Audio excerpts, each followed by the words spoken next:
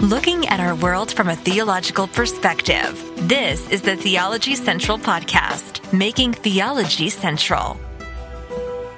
Good afternoon, everyone. It is Friday, August the 4th, 2023. It is currently 5 p.m. Central Time, and I'm coming to you live from the Theology Central studio located right here in Abilene, Texas. Now, we have a listener who doesn't live in Abilene, Texas. In fact, I know it's sad for him, but he does not even live in the state of Texas. I pity people who don't live in the state of Texas. Only a few who are chosen. Many may be called, but only a few are chosen. Okay, I'm joking around, but yes, I do feel bad for people who don't live in the great country of Texas, right? We are the country. The rest of you are just suburbs of Texas, right? Everything really is about Texas, okay? Our time is right. Everything is right. The only thing not right is when it's 115 degrees outside and you're trying to do a live broadcast. But I digress. We have a listener who, unfortunately, because maybe of disobedience in his life, he does not live in Texas. He lives somewhere like, Georgia, Tennessee, North Carolina, somewhere in the South. I don't know where. Somewhere in the South. One of those areas that I'm assuming would probably be considered a part of the Bible Belt. I'm assuming it would be. I'd have to look up what locations now make up the Bible Belt, but I'm pretty sure it's either Bible Belt direct or Bible Belt adjacent. But he's in the Bible Belt and he was out driving, I think driving home from work. I don't know. Whatever people do in the South when they're driving around. They're driving around. Who knows? And he sees a sign, a religious sign, a Christian sign. Now, he's in the Bible Belt, or at least Bible Belt adjacent, right? So what do you think the chances are the sign was theologically sound? What do you think it was theologically sound? It was orthodox. It was theologically correct. I mean, he's in the Bible Belt or a Bible Belt adjacent. What do you think? What do you think? Well, I think it depends on, what you think Bible orthodoxy looks like. It probably depends on what you think being theologically correct looks like. Sadly, I believe most Christians will think this sign was biblically sound. I think many people would be like, I need to put up a sign just like that outside our church. But I'm going to tell you, it's not biblically sound. It's not theologically correct. I'm going to tell you that it's absolutely wrong, and it leads to a complete misunderstanding of the gospel. Are you ready? I'm going to read the sign to you. All right. Now, remember, this is our ongoing series and the proper distinction between law and gospel. So that means this sign, if I'm going to tell you about this sign, it has something to do with that proper distinction between law and gospel. Ready? Have I built up the suspense? Have you moved to the edge of your seat? Do you want to know what this sign says? Well, tune in next week. Okay, I'm joking. All right. Here we go. Are you ready? Here we go. It's a red, that's red and white are the colors. At the top, in red, it's a red background with white letters. It says, Genuine Christians. Ooh. Okay. It's going to talk about genuine Christians. In fact, this sign is there to tell everyone what a genuine Christian is.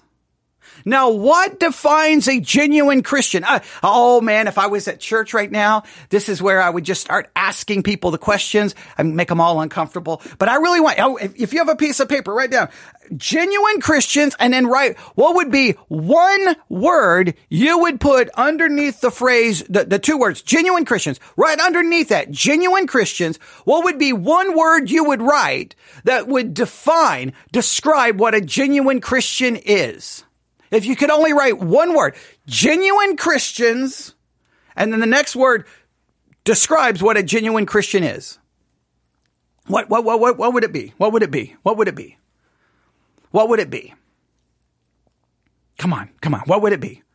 Anyone can answer. If you're listening to me on Spreaker, anyone, answer, please. What would you put down?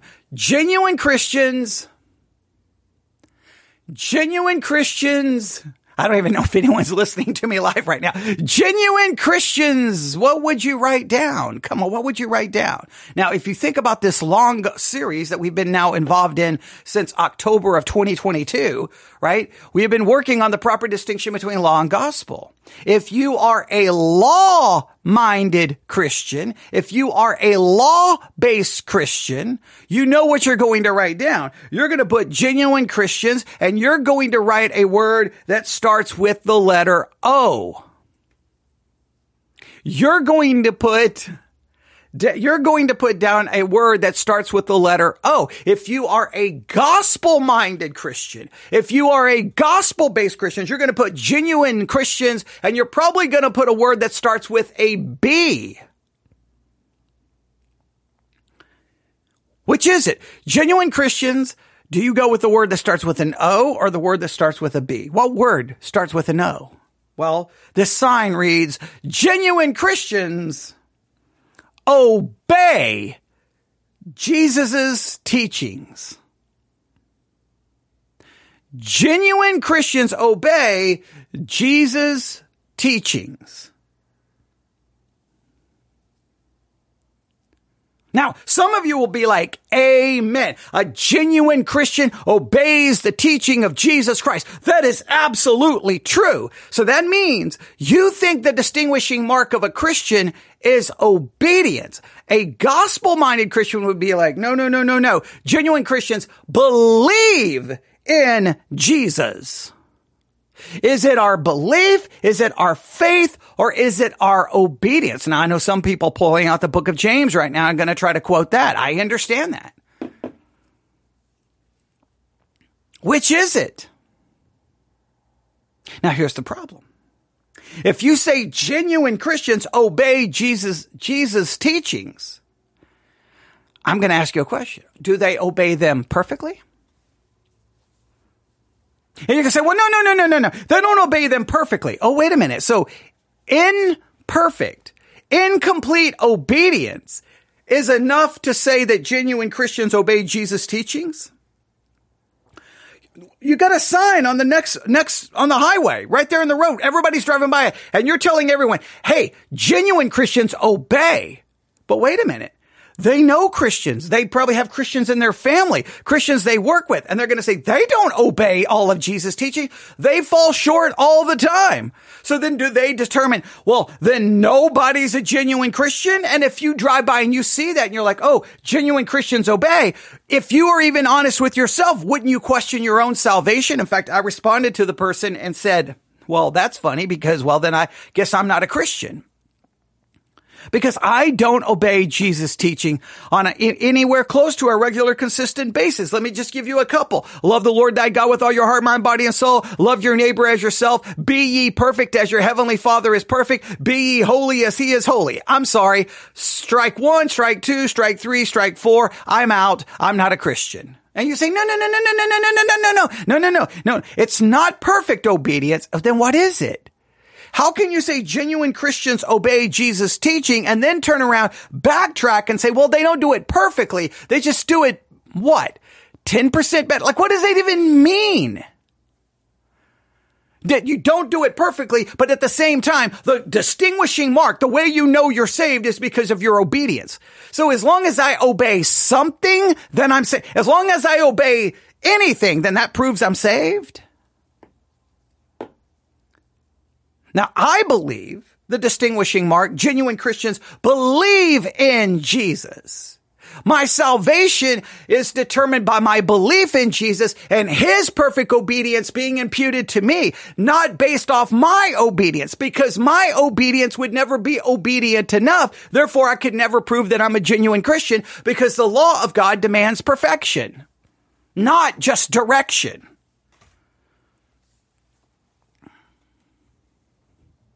Now, this comes to the very heart of the entire series we've been working on. We are so law-minded in the American church that I say it over and over and over, the gospel in your church, possibly sometimes in my church, in all churches in the United States of America, there's always that potential. In fact, I think it's true over and over and over again. That gospel that you're giving people is really law just masquerading, pretending to be gospel. We say the right words about the gospel, and then we turn around and say something like, well, if you're a genuine Christian, you will obey Jesus' teachings. Well, wait a minute. You're now making it works-based. You're now making it based on what I do. Now you're making my assurance you're making it about what I do. It will never be enough. This is at the very heart of why we've been talking about it, because I believe the gospel that is being presented today is not a gospel of grace. It's not a gospel of the work of God on our behalf. It's a gospel about morality. It's a gospel that's become nothing more than a system of morality. That's all it's become. We just want to teach morality. We don't want to teach salvation. Now you're saying, well, if someone is saved, should they not I never said they shouldn't pursue godliness. They should pursue godliness based on the mercies of God, out of a genuine love and respect and gratitude for what has been done for them. But our salvation is based on what Christ has done. And any passage that says, do this, or if you don't do this, you're not saved, those are law passages. Anyone's remotely honest with them, they will condemn you. And then your only hope is in the gospel passages would tell you what Christ has done for you. And everything the law demands, Christ has done. So I meet all of those demands, not in my practice, but in my position because of Christ's obedience imputed to my account. Very simple, very straightforward. But I thought it was a good thing to send me to start this episode of another attempt, another chance for us to spend some time talking about law and gospel. What we're currently doing is we're doing a law and gospel redo. We made it so far in the series, and then I felt we kind of lost the plot a little bit. So we're kind of starting over and refreshing and reminding ourselves of what we've covered. We're utilizing the book, God's No and God's Yes, The Proper Distinction Between Law and Gospel by C.F.W. Walther. Not only are we using the book, we've been using the book, we're still using the book. We're utilizing some episodes from Issues ETC. Issues ETC is a radio program. It's also a podcast. You should subscribe to the Issues ETC podcast on whichever podcasting app that you use. They're doing a series on the proper distinction between law and gospel. They're starting back in this book, God's No and God's Yes, with thesis number 1. We've covered thesis number 1, thesis number 2, thesis number 3, and today we come to thesis number 4. And thesis number 4, the fourth thesis in this book, God's No and God's Yes, is this.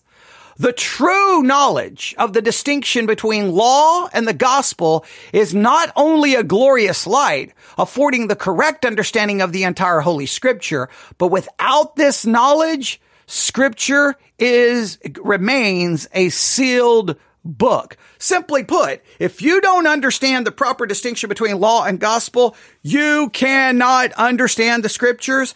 The Bible is a closed book to you. The key that unlocks your understanding of all of Scripture is a proper distinction between law and gospel. That is thesis number 4 in the book God's No and God's Yes by C.F.W. Walther. And now we're going to listen to at least the first segment of Issues ETC talking about this in their series, Proper Distinction Between Law and Gospel. You should subscribe to their podcast. You should go listen to all of their episodes uninterrupted, unedited, without me offering my critique and analysis, because then you can really hear what they've had to say, and then you can come back and listen to all the things I've had to say. But are you ready? Here we go. All right. So, genuine Christians believe in Jesus. All right. Do we hope and wish that genuine Christians would obey Jesus? We do. Do genuine Christians always obey? Not even close. In fact, genuine Christians are in a perpetual state of disobedience in some way, shape, or form, whether in thought, whether in word, whether in feeling, desire, internal, external, or action. We are constantly sinning and disobeying in some way, shape, or form. And until you admit that, well, you're going to probably lean towards a gospel that is really law, pretending to be gospel. But when you admit the reality of our sin and the reality of our lives, then you'll be forced to throw yourself at the mercy of the gospel. you'll be forced to throw yourself at the foot of the cross and say, it's not what I can do, could do, should do, may do. It's what Christ did. And what he did is imputed to me by faith alone. Let's see how issues, etc., handled thesis number 4 in the book, God's No and God's Yes. Here we go.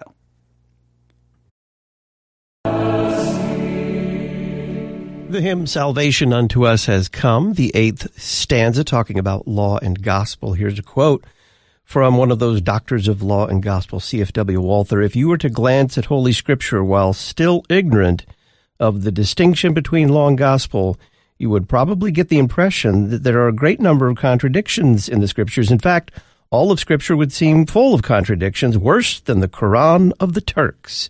Well, what brings it all to light? What makes sense of all of it? Greetings and welcome back to Absolutely so important. If you look at the Bible and you don't understand the proper distinction between law and gospel, you should start almost coming to a complete panic. You should be filled with anxiety. Remember our previous broadcast? With anxiety, thinking the entire Bible is one big, complete, never-ending contradiction. It makes no sense. But law and gospel is the only thing that brings some kind of peace to the glaring contradictions, because law and gospel is the only way to understand it. Without that, it all falls apart, and you think you've got gospel, but really you've got law. It's all a mess. This contradicts this, but when you understand all of these passages say, do this, do this, do this, do this, do this, they're only fulfilled not in what I do, should do, could do. They're fulfilled in what Christ did. My faith in Christ, then I fulfill all of this, do this, do this, do this, and what Christ did for me.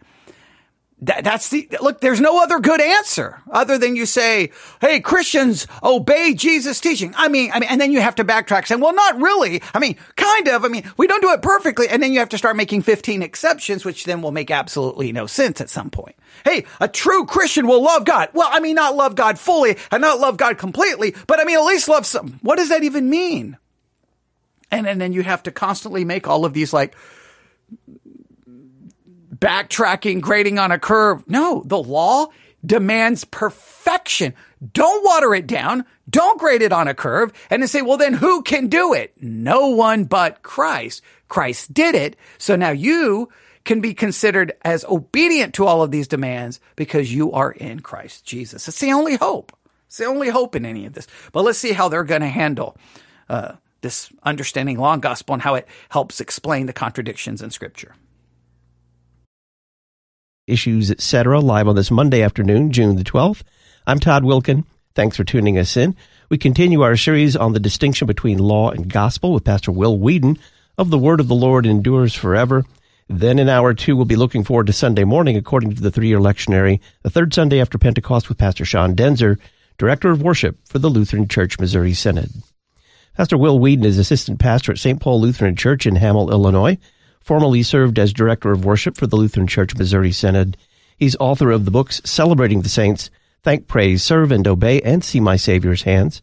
He hosts the daily 15-minute verse-by-verse Bible study produced by Lutheran Public Radio called The Word of the Lord Endures Forever. Will, welcome back. Hey, thank you, Todd. Before Walther gets into his kind of the heart thesis of these theses on law and gospel, where he essentially says, law and gospel is the only way to rightly understand Holy Scripture, make sense of it. He spends some time talking about Scripture's clarity. What does he have to say? Yeah, he is dealing with an accusation that sort of runs around, especially from Rome and the East, that implies that the Scripture by itself is not sufficient and sufficiently clear to convey the full truth of what God wants people to know and believe. So I'd like to let Walther actually speak for himself a little bit as he starts this out, and then I'm going to sort of interrupt him if that's okay. If the Holy Scriptures were really so obscure a book that the meaning of all those passages which form the basis of the articles of the Christian creed could not be definitely ascertained, and if, as a result of this, we should have to acknowledge that without some other authority, it would be impossible to decide which of two or several interpretations of Scripture passages is the only correct one.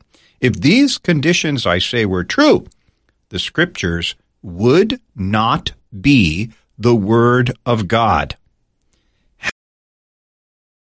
Oh, boy. Okay.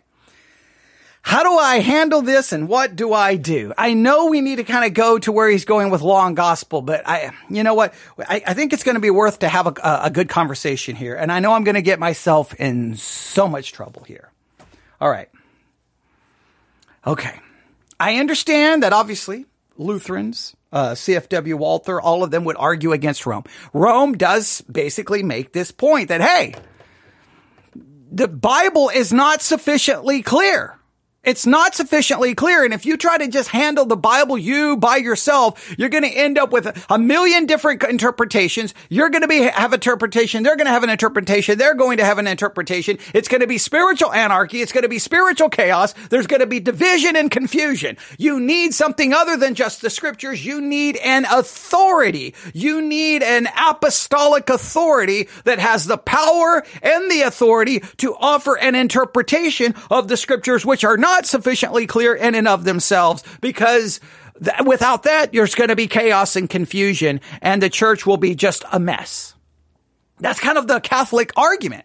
Protestants are like, absolutely not. The Bible is sufficient. The Bible is clear in and of itself. We do not need any outside authority. The Bible is clear. We can understand it. And yet,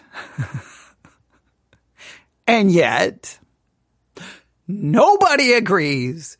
Division. People leave churches all the time because they disagree. Everyone thinks they are right. Look, just go spend the day hanging out on, I think it used to be called Twitter. Now it's called X. Okay. Whatever the name is, just go hang out in the Christian Twitterverse. Okay. Christian social media verse. And every day there's a new controversy.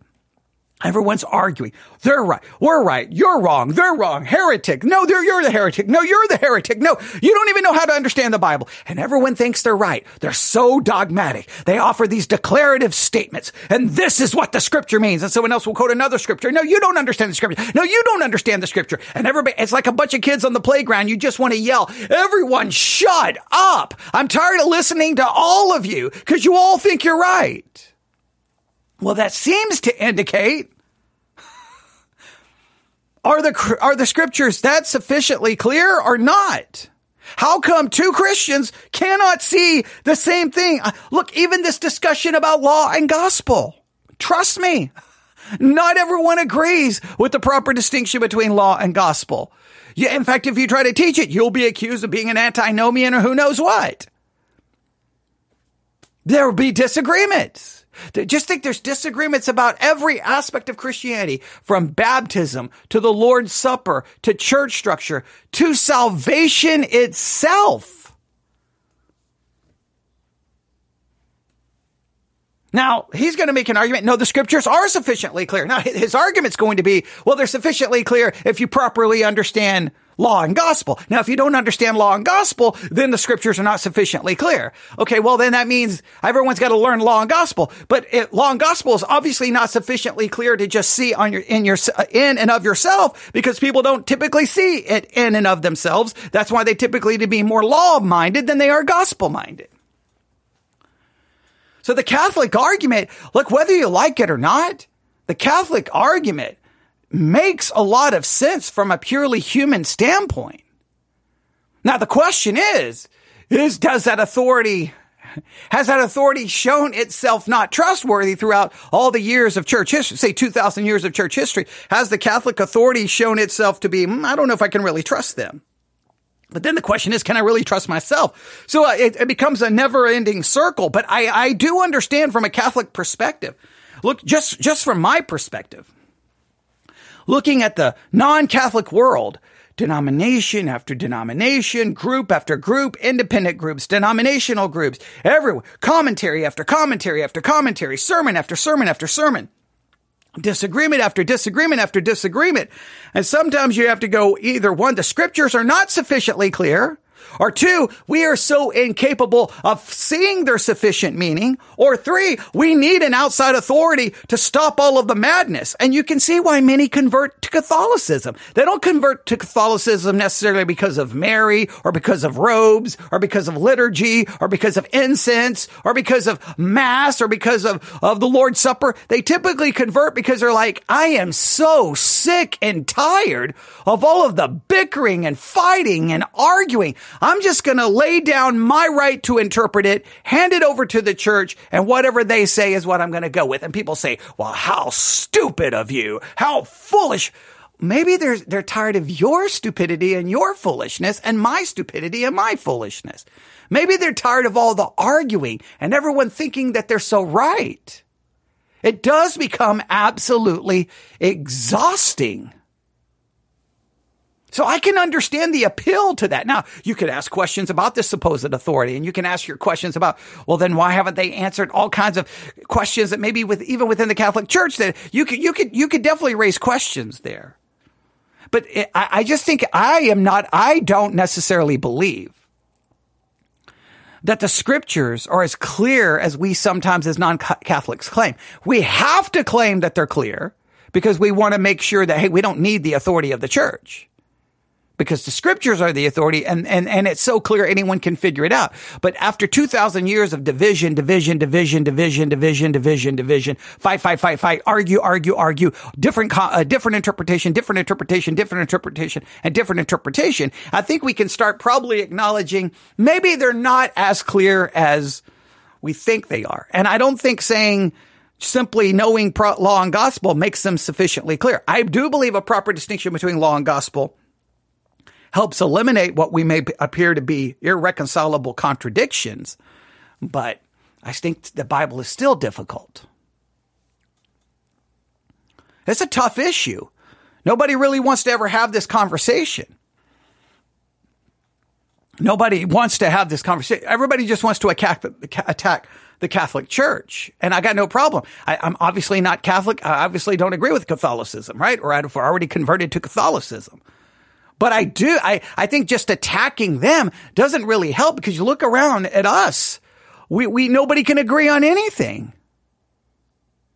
So like, it's easy to point the finger at them, but point the finger back at ourselves and go, well, wait a minute. If the Bible is somehow sufficiently clear, then why can't you pick it up and I pick it up. We open it up, we read it and we both go, well, obviously that's what that means. Obviously that's what that means, but we can't do that. And within the non-Catholic world, it even goes a step further. You can go to 7 different Bible colleges, Bible Institute, and seminaries, 7 total. You can have 7 different diplomas, certificates, degrees. You can have all of that, and someone will still look you in the face and say, you're wrong. And you're like, okay, based off what? Doesn't matter. You're wrong. I'm right. They've never been to Bible college, never been to seminary, probably never even read too many textbooks on hermeneutics or systematic theologies. Will not matter. And that happens in churches all across the United States of America. Well, a lay person, without even the theological education, will tell the person, you're wrong. I'm going to go to a different church because you're wrong. So obviously, even within the Protestant world, we believe the scriptures are so clear that even someone with years of theological training, they don't even have more right or authority to say what the interpretation is than a person who has 0. Now, some people say, but the Holy Spirit's going to teach you. Well, if the Holy Spirit's going to teach you, then we should all have the same conclusion, right? I know this was a big issue in the Reformation. The big issue in the Reformation was like, no. The scriptures are clear and sufficient in and of themselves. We do not need the magisterium. And everybody's like, amen. And then immediately like, no, Luther, you're wrong. No, Calvin, you're wrong. No, Zwingli, you're wrong. You're wrong. You're wrong. The Anabaptists are wrong. No, they're wrong. No, they are wrong. They're wrong. No, you're wrong. Wesley's wrong. No, and then boom, boom, boom, boom, boom, boom, boom, boom, boom, boom. Denomination after denomination, fight after fight, argument after argument, division after division. The Remonstrants versus those from the Synod of Dort. Just on and on and on and on. Fight, fight, fight, fight, fight, fight, fight, fight, fight. Disagreement, denomination after denomination, interpretation after interpretation. Every Christian should be bothered. Every Christian should be horrified at that historical reality. And it bothers me. They're going to say the solution is understanding law and gospel. Look, I do believe we need to understand law and gospel. But if law and gospel is so clear, then everybody would understand it. The fact that people don't understand it, and we need teachers like Walther and others to point out the distinction of law and gospel, means then you're kind of relying on a source outside of the Bible to tell you what the Bible says. So have we just replaced the magisterial authority of the Roman Catholic Church with our own popes? Our favorite pastors, our favorite... I don't know. I mean, I know we get into some serious issues here, but all right, let's continue. How could a book that leaves us groping in darkness and uncertainty regarding its essential contents serve as a revelation? The old Jewish Bible scholars of the Middle Ages in particular declared that the literal meaning of the Scriptures was indeed plain, but that there was a secret meaning of Scripture that is of the highest importance, and this secret meaning could not be explored without the aid of the Kabbalah. For instance, they pointed out that in the first as well as in the last verse of the Hebrew text, the letter Aleph occurs 6 times. Now, an ordinary person, they say, cannot know why this is so, but the Kabbalah gives the explanation, that is, that the world is to last 6,000 years, and so on. He wraps that up. Well, this is absurd. However, even within the Christian church, in the papacy, the teaching is current that the Scriptures are so obscure that you can scarcely understand a single passage in them. At any rate, very many important teachings of the Christian religion, it is asserted, cannot be substantiated from Scripture. To this end, the traditions of the church are said to be absolutely necessary. I mean, that sort of sets up the problem he's addressing. People basically charging that, well, God didn't do a very good job when he gave us the sacred Scriptures of making himself clear in them. And the argument behind this is, well, because they admit of so many different interpretations. So I actually had a letter sent to me this week by one of our listeners who sort of raised this question. She said, along that vein, I have a question. He, that would be me, said basically that you need to be able to use your own faculties of reason in order to beware of false prophets, which makes sense. But how do you know that your interpretation of Scripture or any interpretation that you hear is the correct one and not some pretense? That is a really, really great question. Okay, now what's funny is that what Walther is talking about, I mean, he's going all the way back to ancient Judaism. He's going back to the early parts of Roman Catholicism, going back to the time of the Reformation, showing this kind of argument, right? Okay, that the Scriptures aren't sufficient and clear in and of themselves, so you need something else. The Jews seem to be made this argument. You need this, and the Catholic Church kind of made this argument. You need the magisterium. And then here we are, 2023, and he gets a letter from someone going, well, wait a minute. How do we know if our interpretation is right? How do we know? What do you think his answer is going to be? What do you think his answer is going to be? How? I mean, it's a question to ask yourself. How do you know your interpretation is right? How do you know my interpretation is right? How do you know your church's interpretation is right? Pick a passage of Scripture. Just go to the Sermons 2.0 app. Now, all of them agree with a statement of faith, but even with all of those churches that agree with a statement of faith, take 10 sermons on any passage of Scripture and see how many different interpretations you get. Buy 10 different commentaries. How many different interpretations will you get? Remember when we were working on Revelation, I don't remember the number. It was something like 15 commentaries, 10 commentaries, 15 commentaries, like 50. It was like over 50 different interpretations on one passage. Small number of commentaries, crazy number of interpretations. That was one example. So how do you know? How do you know? Now, someone's going to come on, Scripture is clear, so it's easy to know. Well, if it was so easy to know, then why is there so many different interpretations?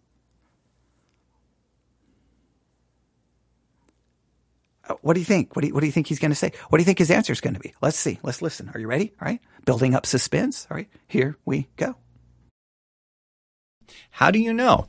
Well, I think the first thing we need to be clear on is what the fathers of the church actually said about this important question about Scripture, right? They're the ones that tend to be appealed to. Well, I mean, just listen to these words. St. Gregory of Nyssa, let the inspired Scriptures then be your umpire. The vote of truth will be given to those whose dogmas agree with the divine words. Or think about these words from St. Gregory of Nyssa in a different book. We are not entitled to such license, I mean, of affirming what we please. We make the Holy Scriptures the rule and the measure of every tenet. We necessarily fix our eyes upon that and approve that alone, which may be made to harmonize with such doctrines. Now, what I love about this is just go grab some random scripture, random quotes from the church fathers. Just rip these out of any context, right? And say, well, see, they say, look to the scriptures. Now, wait a minute. How do you know your interpretation is true? He's going to say, look to the scriptures. But everyone who gives an interpretation are going to claim they're looking at the scriptures. So I don't know how these quotes from the church fathers prove anything. Let the scriptures be your umpire. Let the scriptures make the final decision. Well, everyone is claiming that they're letting the scriptures make the final decision. So this still doesn't tell you how you know your interpretation is right. And I would challenge you. If you haven't listened to our study on baptism and the church fathers, or baptism in the early church, I think is what I called it. We go through, I think, 3 historical documents from the early church on baptism. Yeah.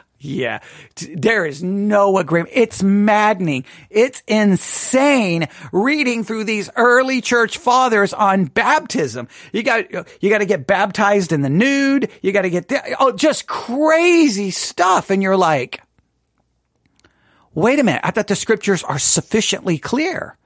They're doing things that you're like, what in the world where are you getting these ideas from? And then their interpretation of some of the scripture is insanity. Well, mud is wet, and because mud is wet, and we come from the dirt, it's just like all of this just craziness. If you listen to that series, you should be just like, this is dumbfounding how utterly crazy it gets. Well, wait a minute. So he's saying, hey, how do you know which doctrine is true? You look to the scriptures, and then you'll know which doctrine is true. But the people preaching the other doctrine, they would tell you they're looking at the scriptures.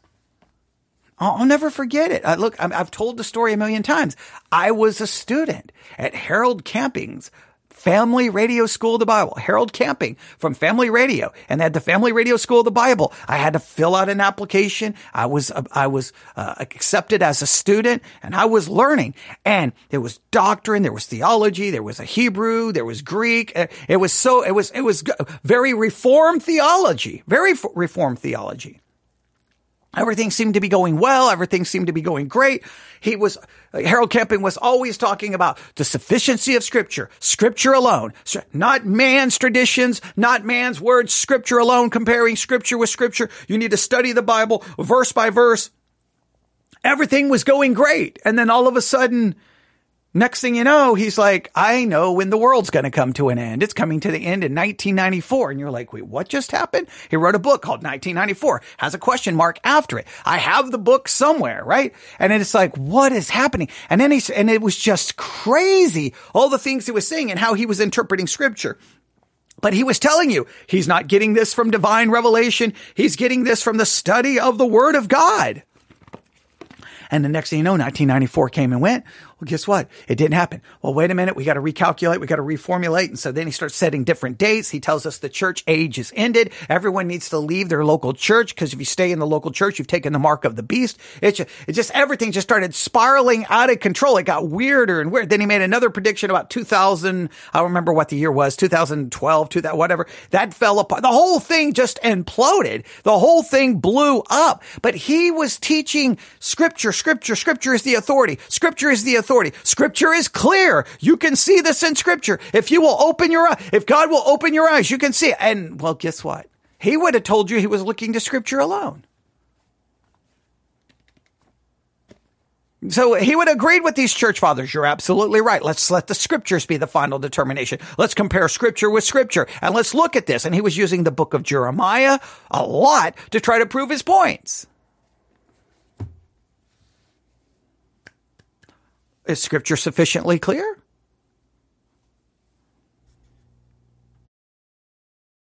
With those writings.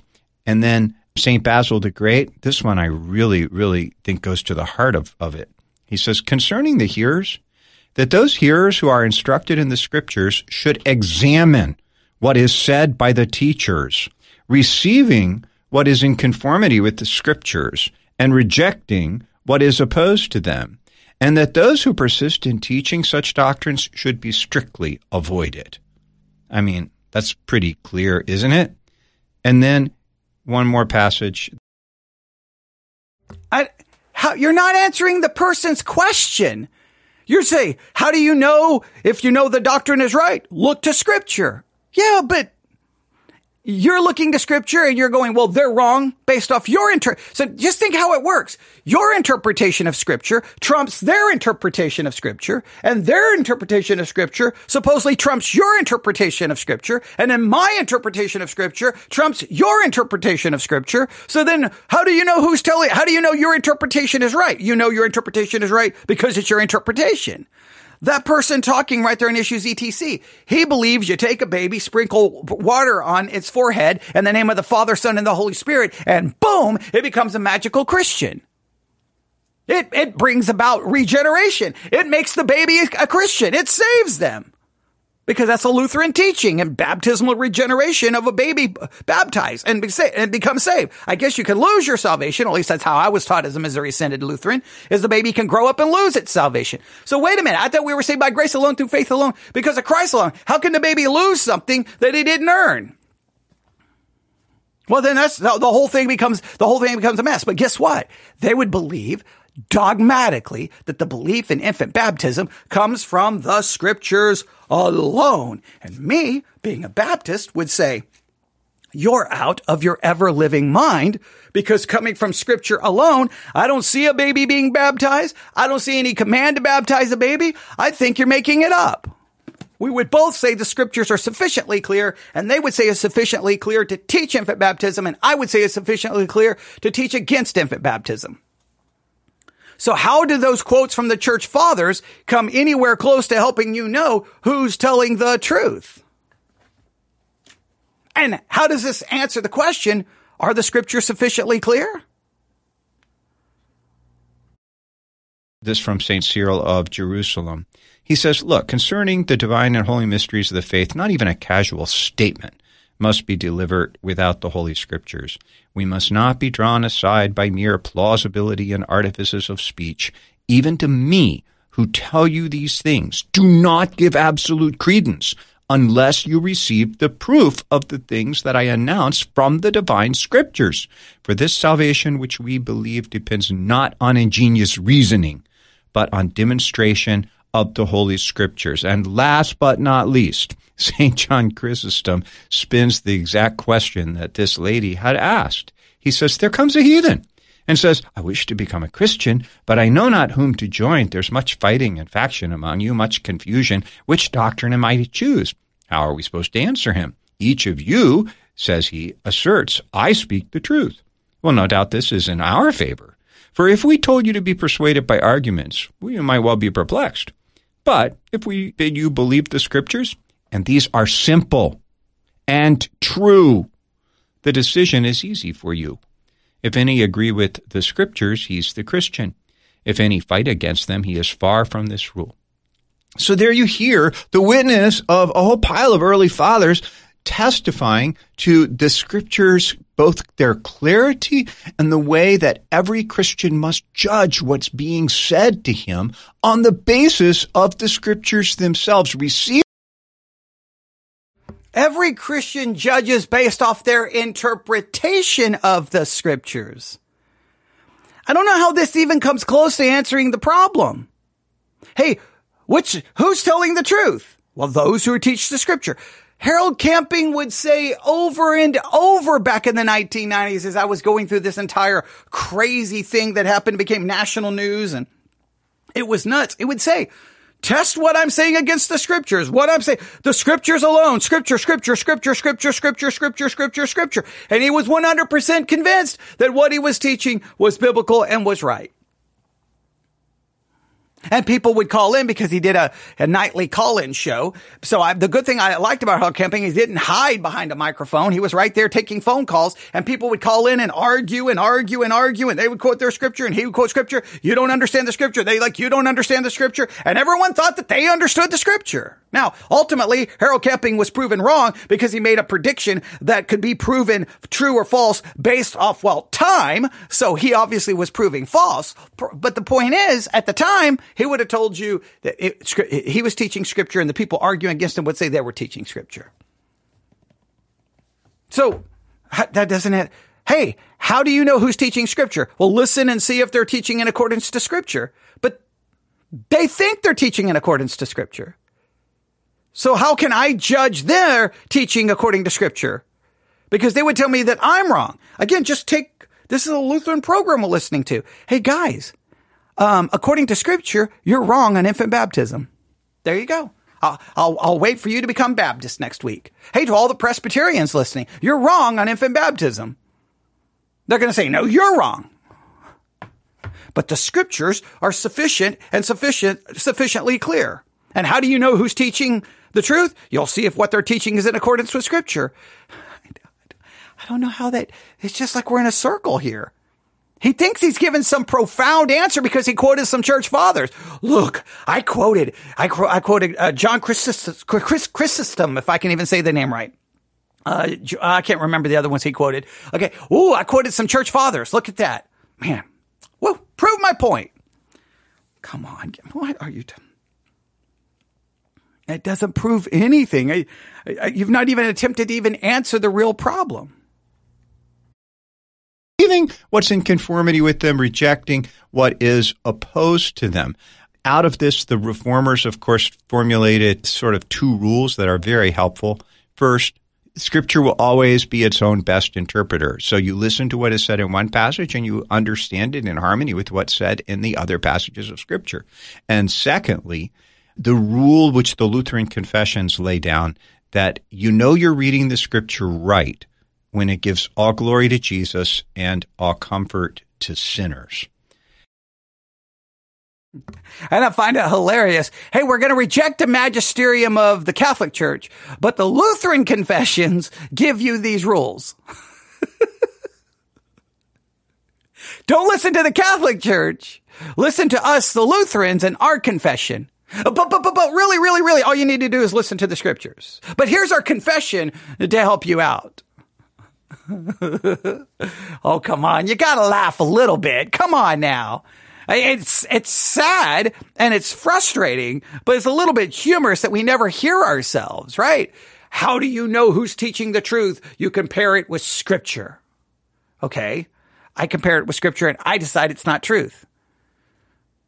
But the other people are going to be like, well, we compared what you said according to Scripture and we believe you're not telling the truth. Well, then who knows who is telling the truth when everyone thinks they're telling the truth? So is it really the Scriptures or is it our own interpretation? What is really the authority, the Scripture or our interpretation of the Scripture? And if you think about it, really what's the authority is our interpretation of the Scripture. And then we think our interpretation, not only do we think it's authoritative, we believe it's binding on everyone else. And anyone who disagrees with my interpretation is wrong.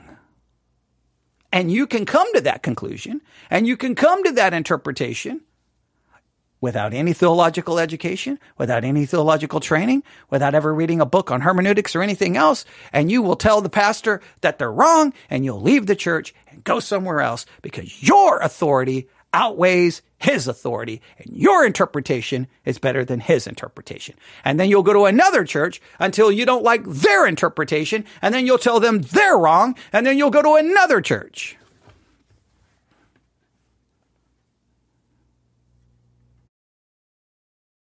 Now, let me just sort of back up then to something that St. Irenaeus said very early on in the church. He said, the entire scriptures, the prophets and the gospels, can be clearly, unambiguously, and harmoniously understood by all. The scriptures can be clearly and harmoniously understood by all. 2,000 years of church history. Have they been clearly and harmoniously understood by all? Come on now. Come on. Can we just stop with this nonsense? Clearly they haven't. We don't agree on anything.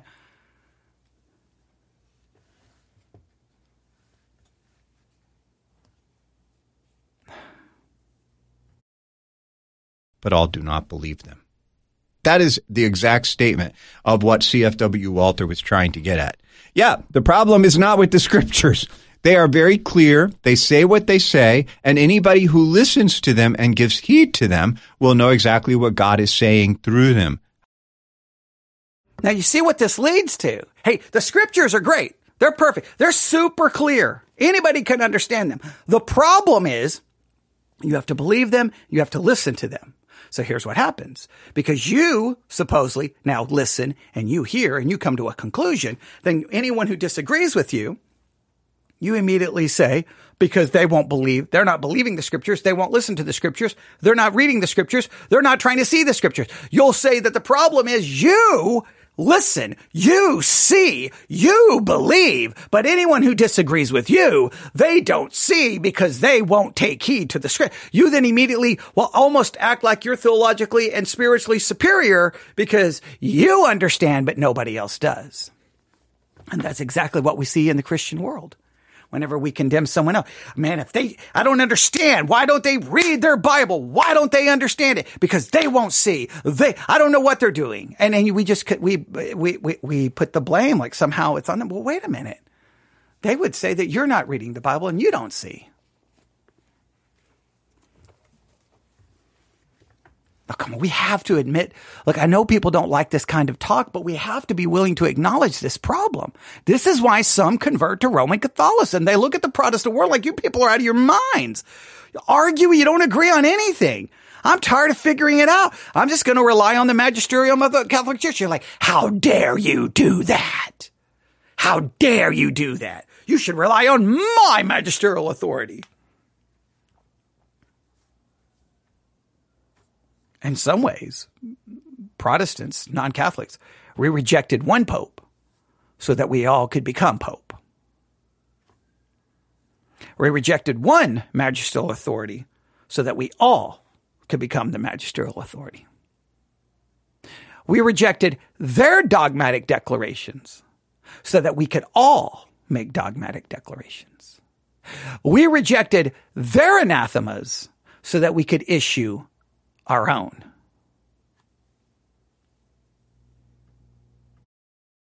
However, not everybody believes what God says in them, and sometimes our own reason and other sort of prejudices that we have get in the way of actually hearing what God's saying through them. Walther then goes on to give some Luther gems that run along the same line, basically skewering the Roman Catholic notion that you needed to somehow add something to the scriptures to make them be clear. Just a flavor. The papists are giving us their twaddle about the scriptures for the sole purpose of leading us away from the scriptures and raising themselves up as masters over us in order to force us to believe their preaching of dreams. It's an abomination, a disgraceful defamation of Holy Writ in the entire Christian church to say that the Holy Scriptures are obscure. Hey, we can't say the scriptures are obscure. Don't listen to the Catholic Church. They're leading us away from scripture. Okay, so Luther is telling the Catholic Church that they're wrong. The Catholic Church is telling Luther they're wrong. And it won't be very long before people start telling Luther that he's wrong. And then people will be telling the people who told Luther that they're wrong. And then the next group will tell that group who told Luther that they were wrong. And Luther will still be telling the Catholic Church is wrong. And everyone will be telling everyone that they're wrong. And then everyone is offering twaddle and or whatever the word was. But yeah, who supposedly knows? Oh, but the scriptures are clear.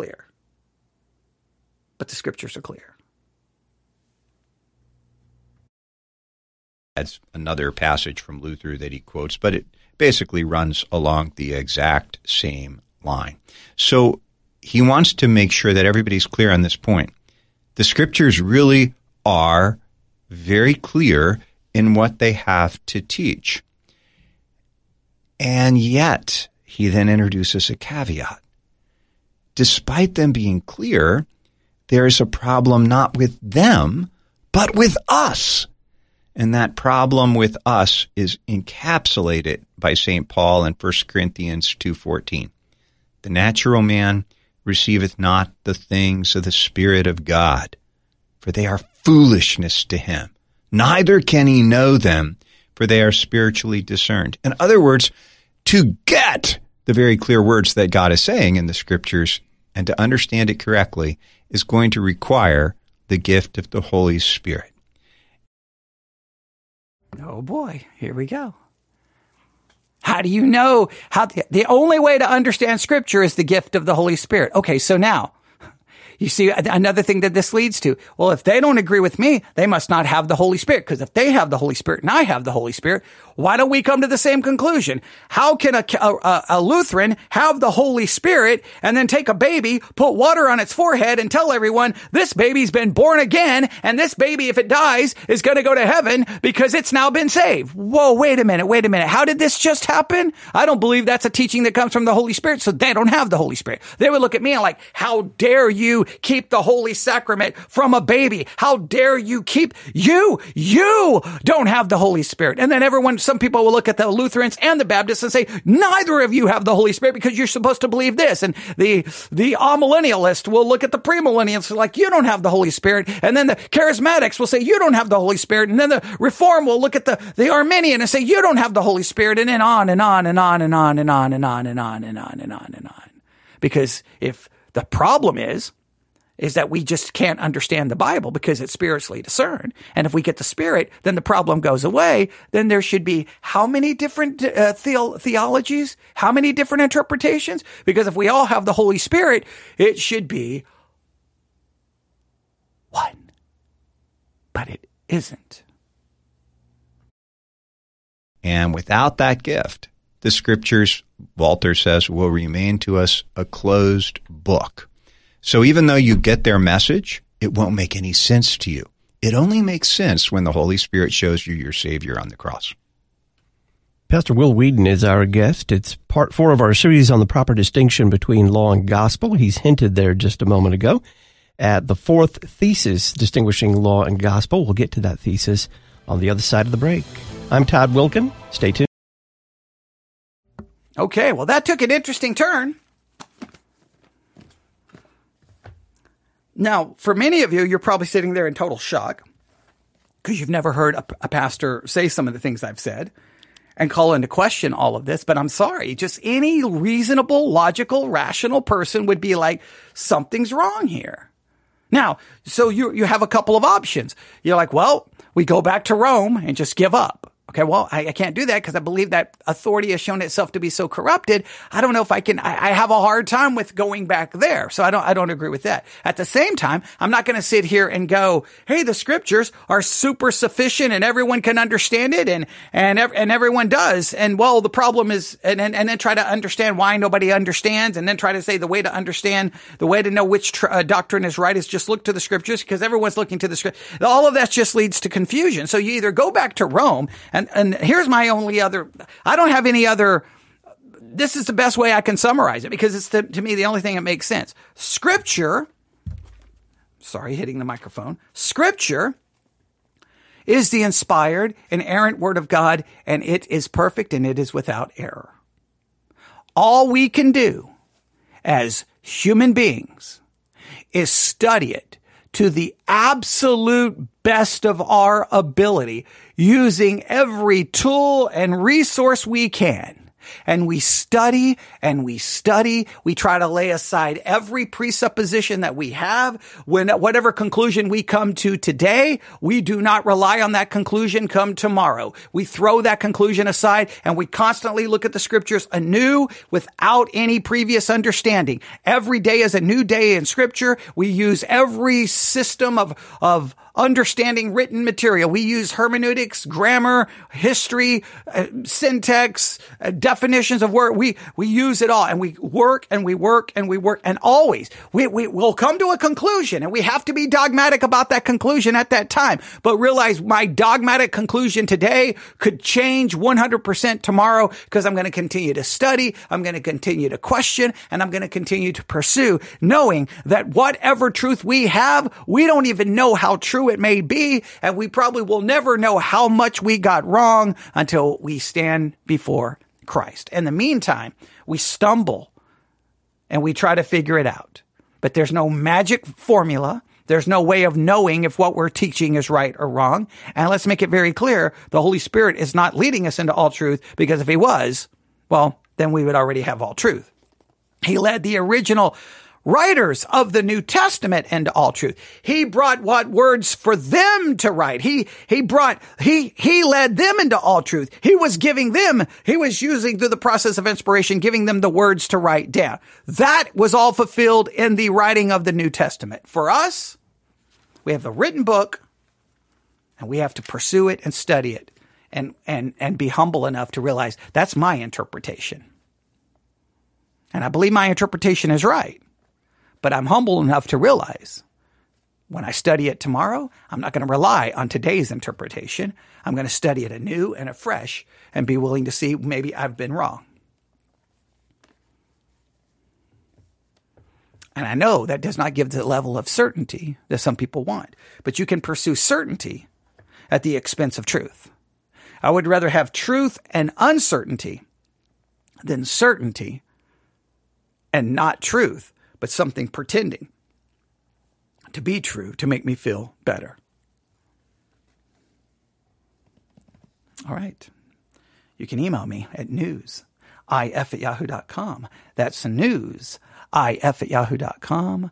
Newsif@yahoo.com. I have a feeling this is not going to be well received.